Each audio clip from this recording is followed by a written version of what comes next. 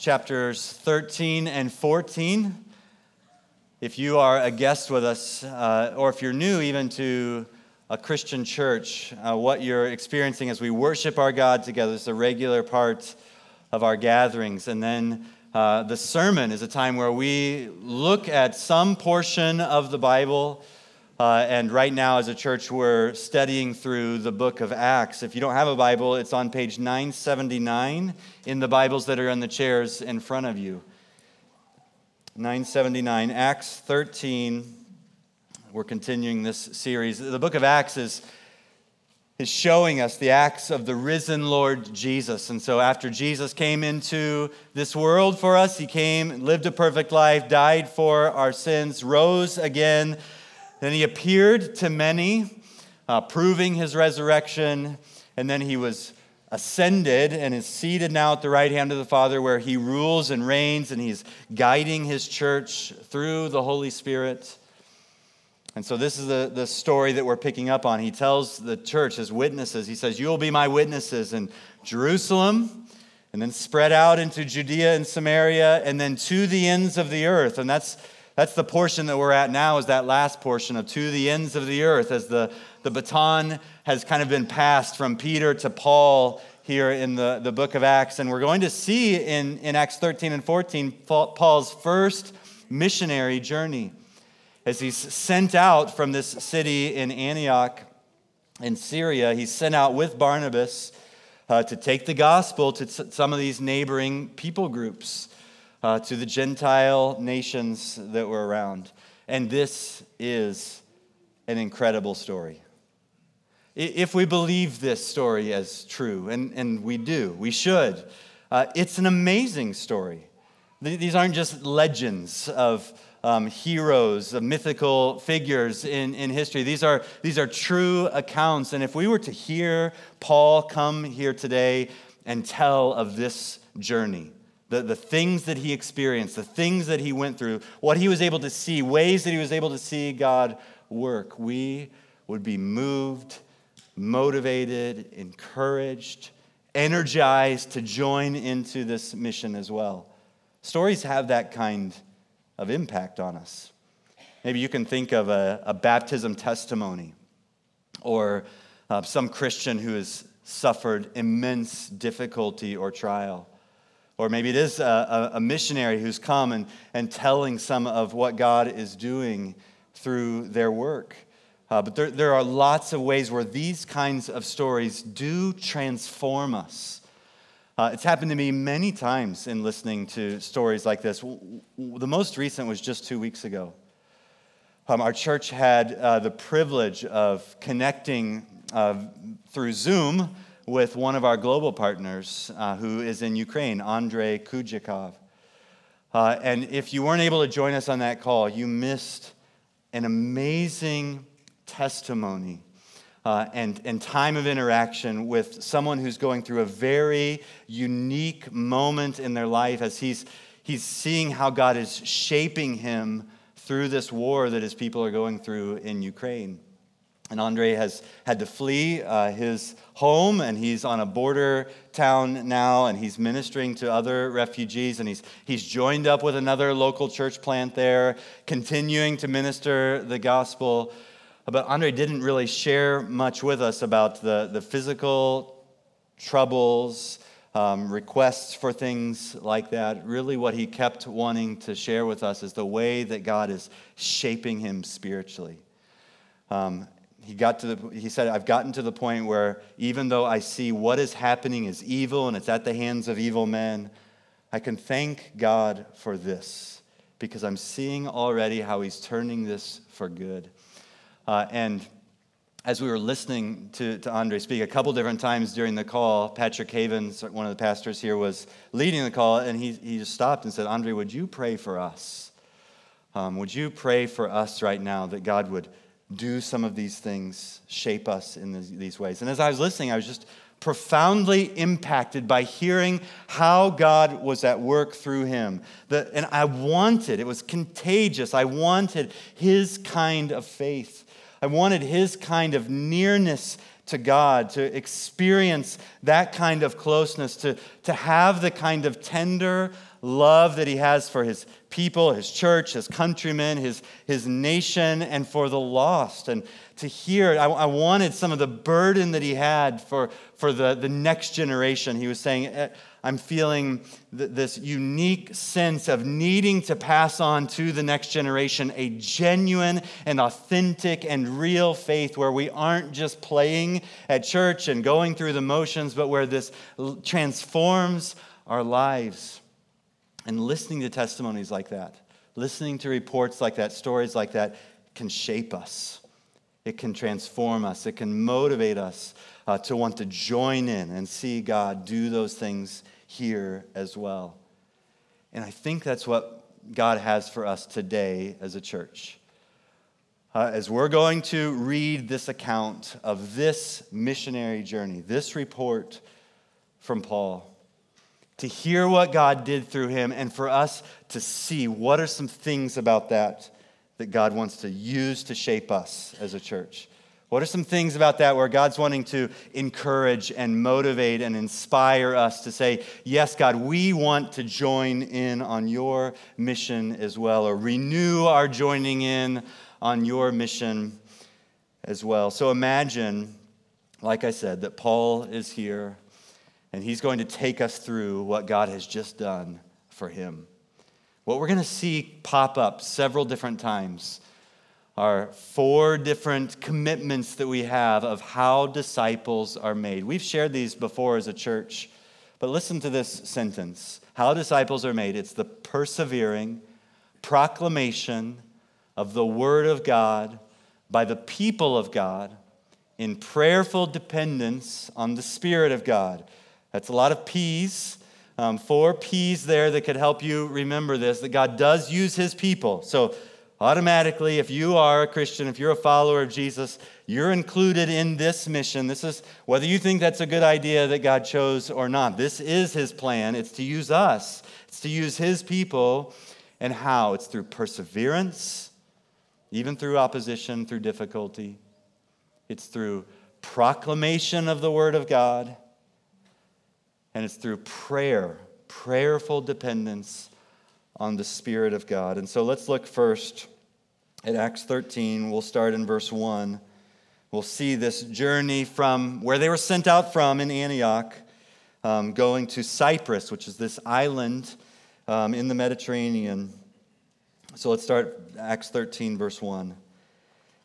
Now in the church at Antioch, there were prophets and teachers, Barnabas, Simeon, who was called Niger, Lucius of Cyrene, Manaen, a close friend of Herod the Tetrarch, and Saul. So Patrick already preached on this a couple weeks ago of seeing this multi-ethnic leadership of this church that had started, this largely Gentile church that had started there in Antioch. In verse 2, it says, as they were worshiping the Lord and fasting, the Holy Spirit said, set apart for me Barnabas and Saul for the work to which I've called them. Then after they had fasted, prayed, and laid hands on them, they sent them off. So being sent out by the Holy Spirit, they went down to Seleucia, and from there they sailed to Cyprus, arriving at Salamis. They proclaimed the word of God in the synagogues. They also had John as their assistant. When they traveled the whole island as far as Paphos, they came across a sorcerer, a Jewish false prophet named Bar-Jesus. He was with the proconsul Sergius Paulus, an intelligent man. This man summoned Barnabas and Saul and wanted to hear the word of the Lord. But Elymas, the sorcerer, that's the meaning of his name, opposed them and tried to turn the proconsul away from the faith.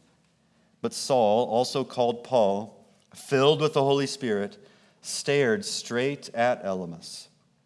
And he said, you are full of all kinds of deceit and trickery, you son of the devil, an enemy of all that is right. Won't you ever stop perverting the straight paths of the Lord? Now look, the Lord's hand is against you. You are going to be blind and will not see the sun for a time. Immediately a mist and darkness fell on him, and he went around seeking someone to lead him by the hand. And when he saw what happened, the proconsul believed, because he was astonished at the teaching of the Lord. So from the very beginning of this ministry, this mission, it starts with this prayerful dependence upon the Holy Spirit. It's actually the Holy Spirit who initiates this ministry, this mission. He says, as the church was gathered, they were worshiping, they were fasting, and the Holy Spirit speaks and says, set apart Barnabas and Saul. These are two of the leaders, two key leaders in that church. And the Holy Spirit, God says, I want to send them out. So God has this mission. He's expanding his kingdom, restoring his kingdom by gathering in people from every nation. And he says, I want these two, and I want you to send them for the mission that I have called them to. And even after God says that, the church fasts and prays, lays hands on them, and sends them out. And so this is a church in Antioch that was fully aware of how desperately they needed God. And it was driving their practice of prayer, where here, as before this mission begins, they're gathering, they're fasting, so they're setting aside food or other things to acknowledge and say to God, God, we need you more than any of these things. And they were crying out to God in prayer, seeking his direction, his guidance, his filling, his help. This is what's needed as God's people. And then I want you to look with me at the ways the proclamation of the word shows up.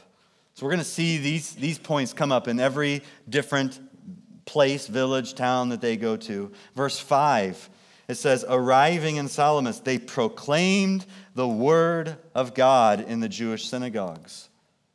And then in verse 12, it says, the proconsul believed. Why? Because he was astonished at the teaching of the Lord. And so here, central to this mission, central to the way that Paul and Barnabas were going out and seeking to make disciples, was by this commitment to the Word of God and proclaiming, speaking the Word of God to others. But then we see this perseverance already showing up. The first one, I'll admit, is a little bit of conjecture. It's an argument from silence. But the way that Luke tells this story is that they're traveling all the way through this island of Cyprus. They land on the east side, and they walk all the way across this island to the west, and there's no mention of any converts there. It says that they're speaking the word of God in the synagogues, but then they come all the way to the west, to Paphos, and that's the first time that they see someone who's interested in the gospel. And so this first opposition could be rejection or just indifference, this slow or lack of response. But then when they get to Paphos and they have this proconsul who's interested, he's wanting to hear about this message of Jesus, there is a Jewish false prophet that's there. Some sort of syncretism where he's mixing probably his Jewish origin or his ethnicity, but he's obviously dabbling with demonic types of faith also. And Paul speaks that way to him. He says, you are a son of the devil. You are following the devil. And he's called this false prophet or this sorcerer. And Paul does not back down at this opposition when Elymas is there, and he's trying to persuade the proconsul, don't listen to this, and he's trying to stop this message from going forth. Paul looks directly at him. It says he's filled with the Holy Spirit, which leads to a kind of boldness. And he looks at this man and he says, you are a son of the devil. And he pronounces on him then the judgment of God, and he goes blind. Isn't this unique? In thinking about Paul's history, Paul also, remember, he was a persecutor of Christians. He was trying to stop the spread of the gospel, and God also caused him to be blind, and that was part of what led to Paul's conversion then. And we don't know the end of the story here with Elymas, but this first supernatural work that we see Paul doing is to pronounce judgment on this man, and then both through that sign, but then specifically this passage says because of the teaching this proconsul turns to Christ and believes. If Paul were here, that alone would be a cool story. An amazing story where we'd be rejoicing with him. Okay, so he's gone to Cyprus and he's traveling across this island, and maybe he's telling us, we're preaching and we're not hearing any response, but we finally come across this leader and he's interested. But then there's this battle because there's this Jewish false prophet, this sorcerer, and he's trying to stop it. He's trying to persuade this guy not to believe. And God uses us to cause him to be blind. The proconsul believes. And so there's this conversion, and there's joy. Think of the joy that we would have as a church celebrating with him about how this man came to faith, and the excitement of thinking, how could this begin to spread the gospel in Cyprus? But that's just the first town, because now they leave there. And we're going to look at how they go up to Antioch of Pisidia. And this is modern-day Turkey. Look in verse 13. It says, Paul and his companions set sail from Paphos and come to Perga in Pamphylia. But John left them and went back to Jerusalem. They continued their journey from Perga and reached Pisidian Antioch. On the Sabbath day, they went into the synagogue and sat down. After the reading of the law and the prophets, the leader of the synagogue sent word to them, saying, Brothers, if you have any word of encouragement for the people, you can speak. Now, he might not have known who he was asking, that this little word of encouragement turned into what is for us Paul's longest recorded sermon in the book of Acts. And so this little crack in the door was open, and Paul steps in, and he's going to give them a word. This word of encouragement, his sermon. Think with me, though, about this sermon. He's in the Jewish synagogue. So these are God-fearing Jews, but then there's also God-fearing Gentiles that were there as well, converts. And so there is a history that they have of the Scriptures. And so Paul's sermon to them is going to have that in mind. And so he's wanting to argue with them or persuade them that their whole faith that's been looking forward to this Messiah as God was going to rescue his people, it's here. It's here in an unexpected way, but it's here, and it's here through Jesus. So this is what he's going to preach to them. I'm going to read this sermon. It is kind of a long reading, but listen, imagine that you're hearing Paul preach this. Verse 16. Paul stood up. He motioned with his hand, and he said, Fellow Israelites, and you who fear God, listen. The God of this people, Israel, chose our ancestors. He made the people prosper during their stay in the land of Egypt, and he led them out of it with his mighty arm. And for about 40 years he put up with them in the wilderness. After destroying 7 nations in the land of Canaan, he gave them their land as an inheritance. This all took about 450 years. After this, he gave them judges until Samuel the prophet. Then they asked for a king. And God gave them Saul, the son of Kish, a man of the tribe of Benjamin, for 40 years. After removing him, he raised up David as their king and testified about him. I have found David, the son of Jesse, to be a man after my own heart, who will carry out all my will. From this man's descendants, as he promised, God brought to Israel the Savior, Jesus. So what Paul's done so far is just traced some of what would have been familiar history to them of how God had been at work with his people, the people of Israel, and how there were promises given to them that David would be this eternal king. And now what he's going to do next is what Peter does in Acts 2, where he's going to look at some of these psalms, some of these promises to David and say, now David didn't actually fully fulfill this, where it says that David's going to be this eternal king who would not see decay, because David did die. David did decay. So look at his argument there. What he's pointing to is that this is all finding its fulfillment in Jesus. Verse 23, from this man's descendants, as he promised, God brought to Israel the Savior, Jesus. Before his coming to public attention, John had previously proclaimed a baptism of repentance to all the people of Israel. Now, as John was completing his mission, he said, Who do you think I am? I'm not the one. The one is coming after me, and I'm not worthy to untie the sandals on his feet.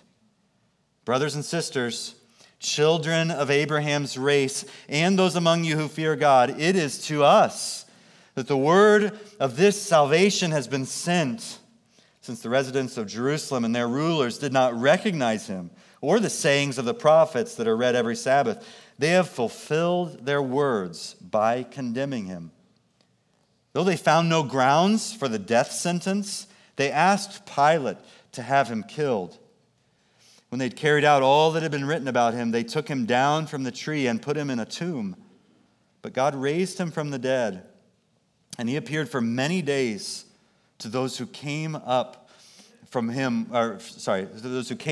him from Galilee to Jerusalem, who are now his witnesses to the people. We ourselves proclaim to you the good news of the promise that was made to our ancestors. God has fulfilled this for us, their children, by raising up Jesus, as it's written in the second Psalm. You are my son. Today I have become your father. As to his raising him from the dead, never to return to decay, he has spoken in this way: I will give you the holy and sure promises of David. Therefore, he also says in another passage, you will not let your Holy One see decay. For David, after serving God's purpose in his own generation, fell asleep. He was buried with his fathers and decayed. But the one God raised up, he did not decay. Therefore, let it be known to you, brothers and sisters, that through this man, forgiveness of sins is being proclaimed to you. Everyone who believes is justified through him from everything that you could not be justified from through the law of Moses.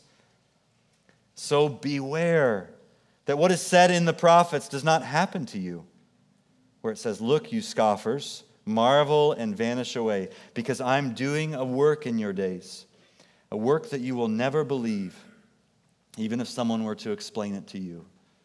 That's the end of his sermon there. If you are here today and you're not a Christian, we're so glad that you're here.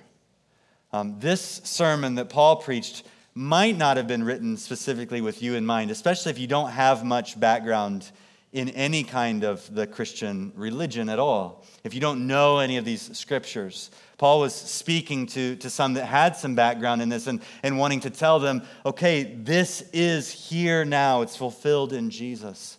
But this same call is for you. This is what God is calling you to today, that you would turn from trusting in anything else, that there is a Savior who has come to live for you, to die for you, and he rose again to eternal life so that all who turn and trust in him can find forgiveness, can be made right with God. I'd love to talk with you more about that. If you have questions about that, I'll be down here at the front after the service, and if you just want to hear more or want even to set up a time with me or someone else to talk more about this, we'd love to talk to you about this because this is so important. It's your soul. Today is the day of salvation, and we'd love to talk to you more. As Paul finished his sermon, it says in verse 42, as they were leaving, people urged them to speak about these matters the following Sabbath. So they're asking him, come back next week. We want to hear more. After the synagogue had been dismissed, many of the Jews, the devout converts to Judaism, they followed Paul and Barnabas, who were speaking with them and urging them to continue in the grace of God. The following Sabbath, almost the whole town assembled to hear the word of the Lord. Think about this. Just imagine if we're hearing Paul give us this report. I was able to go into this synagogue, and they asked me if I had anything to say, and I got to speak this clear message of salvation. And then many were asking questions afterward, and I was able to speak with them and urge them. And the whole town came back the next week. Almost everybody in the whole town came, and they wanted to hear this message. Excitement that would be there. Verse 45, When the Jews saw the crowds, they were filled with jealousy and began to contradict what Paul was saying, insulting him. Paul and Barnabas boldly replied, "It was necessary that the word of God be spoken to you first. Since you reject it, judge yourselves unworthy of eternal life. We're turning to the Gentiles. For this is what the Lord commanded us." And now he's going to quote from Isaiah 49, verse 6, which has this prophecy that God is going to take this Jewish nation and use them as a light to bring salvation to the Gentiles, to the ends of the earth. So he says in Isaiah 49, "I've made you a light for the Gentiles to bring salvation to the end of the earth." Listen to this response. This is so exciting. When the Gentiles heard this, they rejoiced. They honored the word of the Lord, and all who had been appointed to eternal life believed. Luke's wanting to emphasize there, again, God's initiation in rescuing and ordaining a people for himself. Verse 49 says, "The word of the Lord spread through the whole region. But the Jews incited prominent God-fearing women and the leading men of the city, and they stirred up persecution against Paul and Barnabas, and they expelled them from their district. But Paul and Barnabas shook the dust off their feet against them and went to Iconium. The disciples were filled with joy and the Holy Spirit." Let's go back through this section then, just thinking about this story at Antioch, what happened there, and where do we see this emphasis on the proclamation of the word and on perseverance through difficulty and opposition. Verse 15. We see, it says, "Brothers, if any of you have a word of encouragement," and this is what launches Paul's whole sermon. And as Paul is preaching, it's filled, it's saturated with Scripture and accounts from the Scripture as he's seeing this is the way that they're going to hear this message of the Messiah. There's a centrality here to proclaiming, to speaking the word. In verse 32, right in the middle of his sermon, this is what he says to them. He says, "We ourselves proclaim to you the good news of the promise that was made to our ancestors." Verse 38, he uses that word proclaim again. He says, "Therefore, let it be known to you, brothers and sisters, that through this man forgiveness of sins is being proclaimed to you. Everyone who believes is justified." In verse 43, it says, Paul and Barnabas were speaking with them, urging them to continue in the grace of God. Verse 46, the word of God was spoken. Verse 48, they honored the word of the Lord. Verse 49, the word of the Lord spread through the whole region. As you just trace some of this language of the word of God, we have to be gripped as a church by saying we must be committed to this as well. This is how God seeks to spread his kingdom. It's through the proclamation of the word. Some have said, just let your life preach the gospel. If necessary, use words. That's a phrase that gets picked on sometimes. And there's half truth in that, like our light should shine. But as a church, we must recognize we also have to speak the word. Through preaching in crowds, through one-on-one Bible reading, through one-on-one conversations, large group or small, it doesn't matter, but there is this essential element of proclaiming this message of the gospel. What are the perseverance that's needed? The first one's in verse 13, right at the very beginning. When they get to Antioch, it says, John left them. We know from later in Acts, this bothered Paul. It felt like an abandonment. We don't know the circumstances. We don't know why John left. But he does here, and this could have been discouraging. Imagine you've got your team and someone leaves, someone abandons. That could have been a discouragement. But verse 45, things pick up. It says, but when the Jews saw the crowds, they were filled with jealousy. And what did they do? They began to contradict what Paul was saying and insulting him. What Paul faces later, as it intensifies, maybe we're not going to face. We might. We need to be willing to face physical persecution as well. But this is mentioned here too, and this we will face. If you're speaking the truth of the gospel undoubtedly you're going to face some contradiction and some insults, some people who turn on you. But then down in verse 50, it does intensify. It says the Jews incited, and then it says they stirred up persecution against Paul and Barnabas. They expelled them from their district.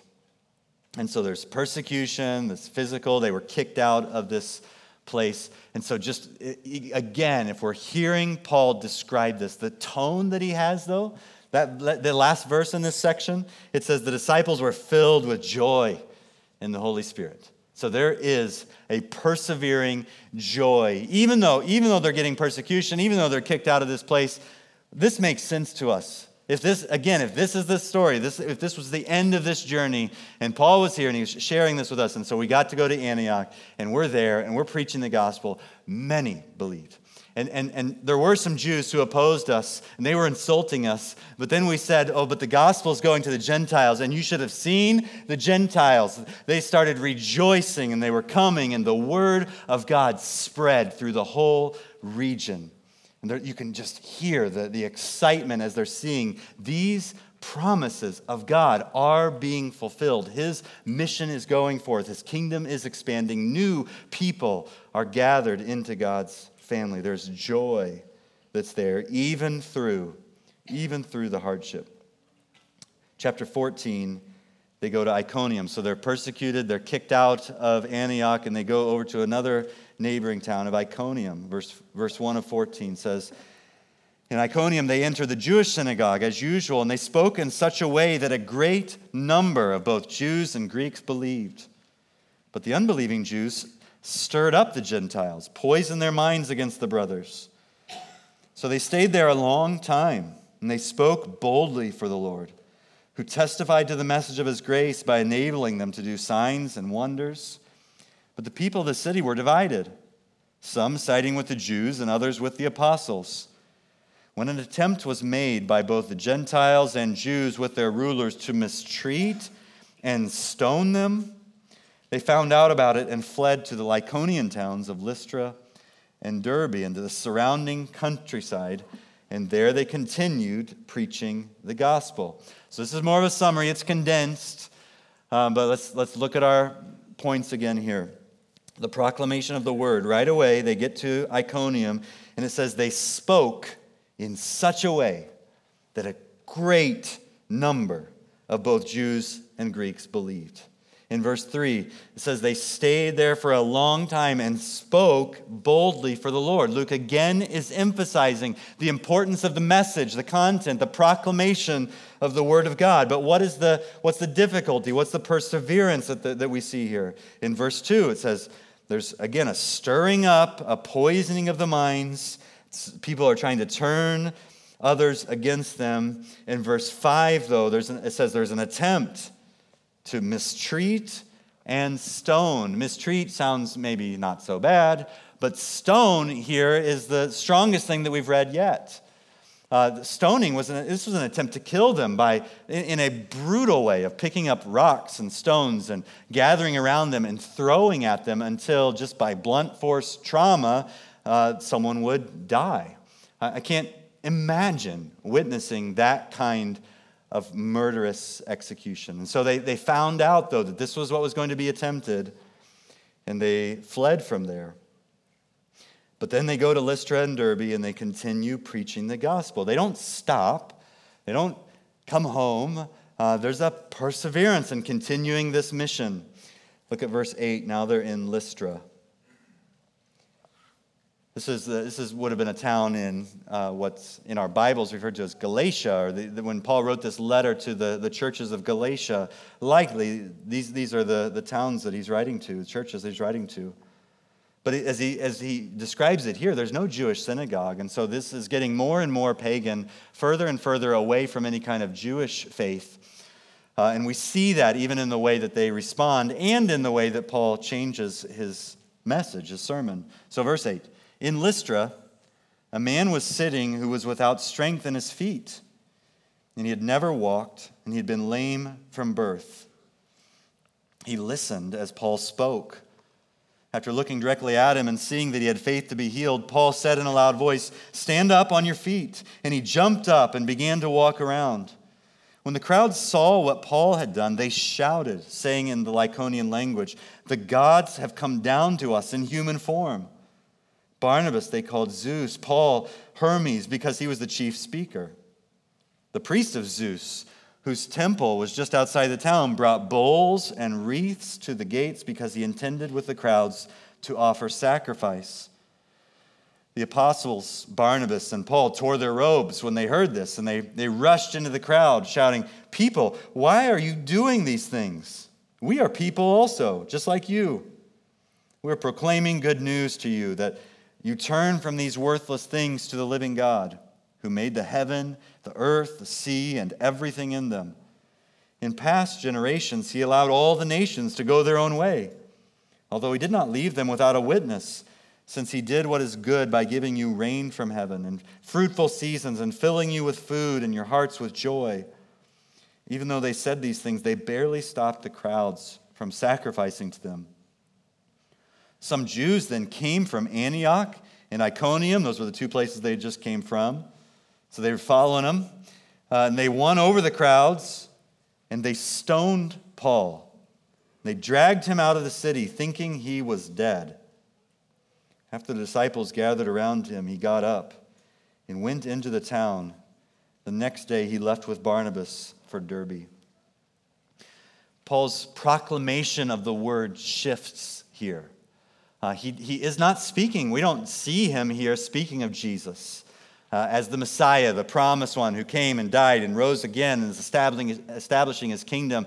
No, he's recognizing with this crowd there's more pre-evangelism that's needed, or apologetics. He's just wanting to argue with them that, no, there is one true and living God. And so he's pointing to nature and pointing to the way that God has revealed himself to them. And certainly Paul would get to Jesus and tell them that there is salvation found in no one else, but he's beginning with them by just speaking to them about who God is, how there is one true God. And he says, we are proclaiming good news to you, that you turn away from these worthless things to the living God. So there is still, even though it's different for a different audience, there is still a proclamation here of the Word of God. But think of the challenge that they face here in Lystra. It's actually two different challenges that seem very opposite. One is this too positive a response, and then this hyper-negative response. So at first, the crowds see this miracle. They see that he's raised this lame man who has not been able to walk, and they think, oh, this must be the incarnation of Zeus and Hermes, who've come to us in human form. So some of their own religious beliefs and faith of this pantheon of gods, they're seeing, okay, they must be here. And so they're actually trying to worship Paul and Barnabas. And that could have been taken advantage of for a while. Paul and Barnabas they've gone through some tough things. Let's just let them do some of this nice stuff for a while and treat us this way, treat us like gods for a while, and then we'll be able to, then we'll actually correct them. No, they don't do that. They fight against any kind of self-indulgence or any kind of selfishness or any kind of taking of worship or praise that was deserved for God alone, and they tear their robes in this sign of humility and self-deprecation, and they are saying, no, there is only one God who is worthy of that kind of worship.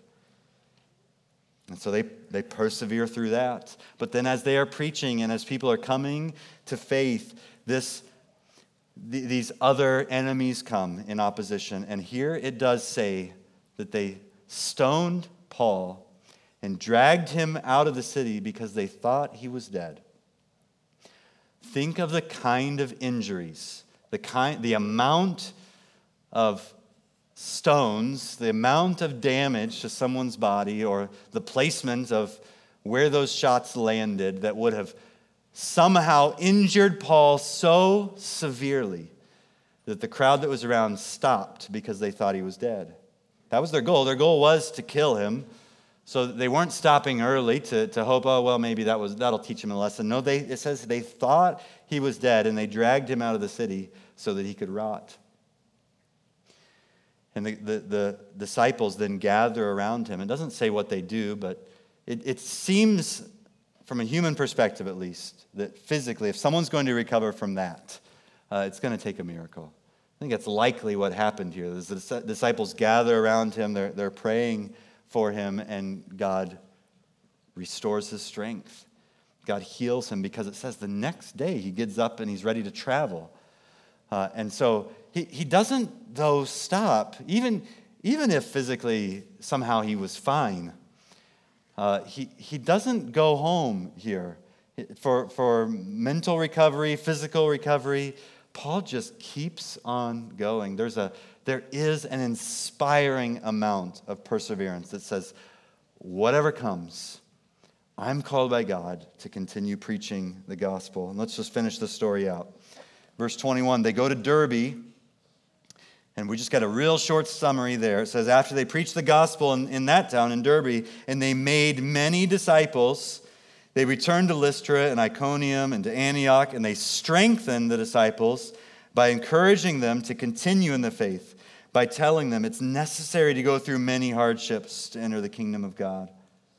When they had appointed elders for them in every church, they prayed with fasting. They committed them to the Lord in whom they had believed. And they passed through Pisidia, and they came to Pamphylia. After they had spoken the word in Perga, they went down to Attalia. From there they sailed back to Antioch, where they had been commended to the grace of God for the work that had now completed. After they arrived and gathered the church together, they reported everything that God had done with them and how he'd opened the door of faith to the Gentiles. And they spent a considerable time with the disciples. Again, here we're seeing this preaching of the gospel, strengthening of the disciples by encouraging them to continue in the faith, speaking the word to them. One thing that stands out here is just in this one verse, verse 21, it says they made many disciples, and then they went back to all these towns where many disciples were made, and they strengthened them. And so as a church, that could be a prayer goal for us. God, use us. Help us. God, cause us to see many come to faith, to see many disciples made. And then help us not only to focus on that, but also to strengthen the disciples who are here as well. That twofold aspect of discipleship, of where people are brought into the family and then they are strengthened in that faith. But then again, here there's prayer. Verse 23. When they had appointed elders for them in every church, it says they prayed with fasting. So the beginning and the end of this missionary journey, it's surrounded by fasting and by prayer. And then verse 28 again, we see this perseverance as it says they spent a considerable time with the disciples. So all the way through, what's compelling to us, should be compelling to us, is how are disciples made? Where do we fit into this mission? And what should we be committed to if we're engaging in this mission? It is prayerful dependence on the Holy Spirit, proclamation of the word, and persevering no matter what comes, through difficulty, also through blessing. It is this perseverance all the way through. Let's just think about that. I'd like you to, as we close, for you to think about what is maybe one step I want to take. As I hear this, I'm encouraged by this, I'm motivated by this, I'm inspired by this. I want to go all in. I want to see God do this kind of work. I want to see him use our church to grow and to reach this community, to send out people to other places and to see this kingdom continue to expand, for us to remember that God is still on this mission, and for us to think about, where do I fit in that? Maybe it's by prayerfully considering, is there one of these areas that I want to grow in? Let's take proclamation of the word. Who can you tell? Maybe God's bringing someone to your mind right now. Maybe you live near them, but you've never even talked to them. And so beginning that relationship or engaging with them, or maybe you've already talked with them and it's come time to where there could be an opening for you to evangelize and actually speak the truth, proclaim the truth of the gospel to them. Maybe you're not sure how in your own relationships where that could happen, then jump into a ministry here at the church. Where could you serve here that would help you be able to further the proclamation of the gospel? Through children's ministry. There are kids here. Kids are here in our services today, but next week as kids' classes start back up, for you to think, maybe I could serve there and be able to proclaim the truth to this next generation.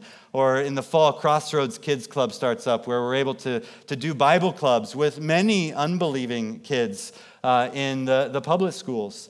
Or maybe it's just through the greeting and welcome ministry, because there are guests who are here every week coming into this church, many of them coming because God is beginning to do some kind of work in them that has caused them to think, oh, I want to go check out church again, or I want to go see, give church another try, or something like that. And God could use you to further his kingdom through different ways that you could serve here in this church.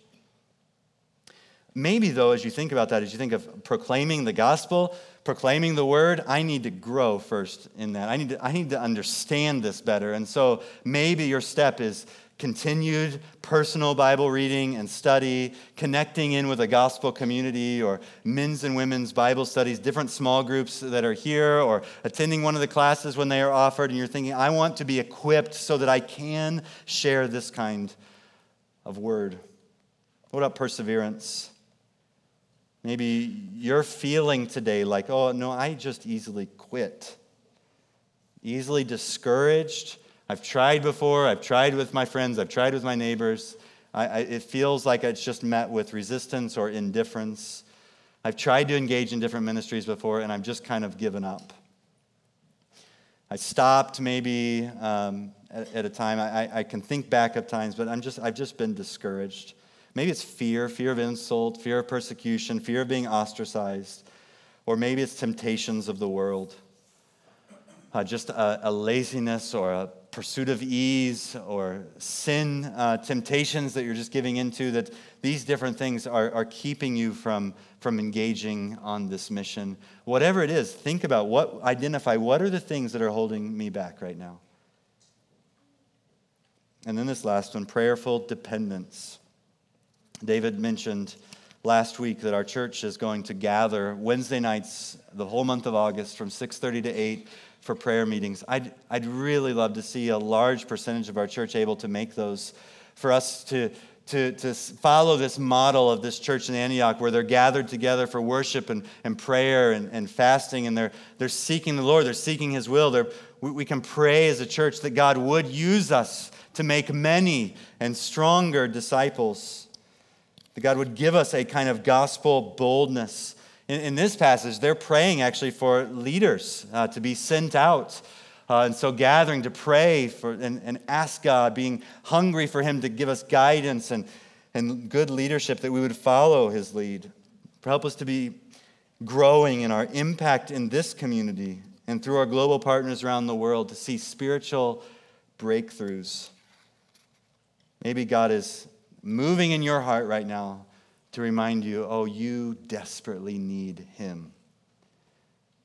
He wants you to cry out to him, to ask him to do great things, to ask him to do things that, humanly speaking, seem impossible. For us to remember today that Jesus is still on his mission to the ends of the earth. And he's inviting us. He's already invited us. We're part of that. We are the ends of the earth. We're one of the ends. And we're continuing to engage to the ends of the earth. Don't forget, we are part of that mission as well. Let's pray together.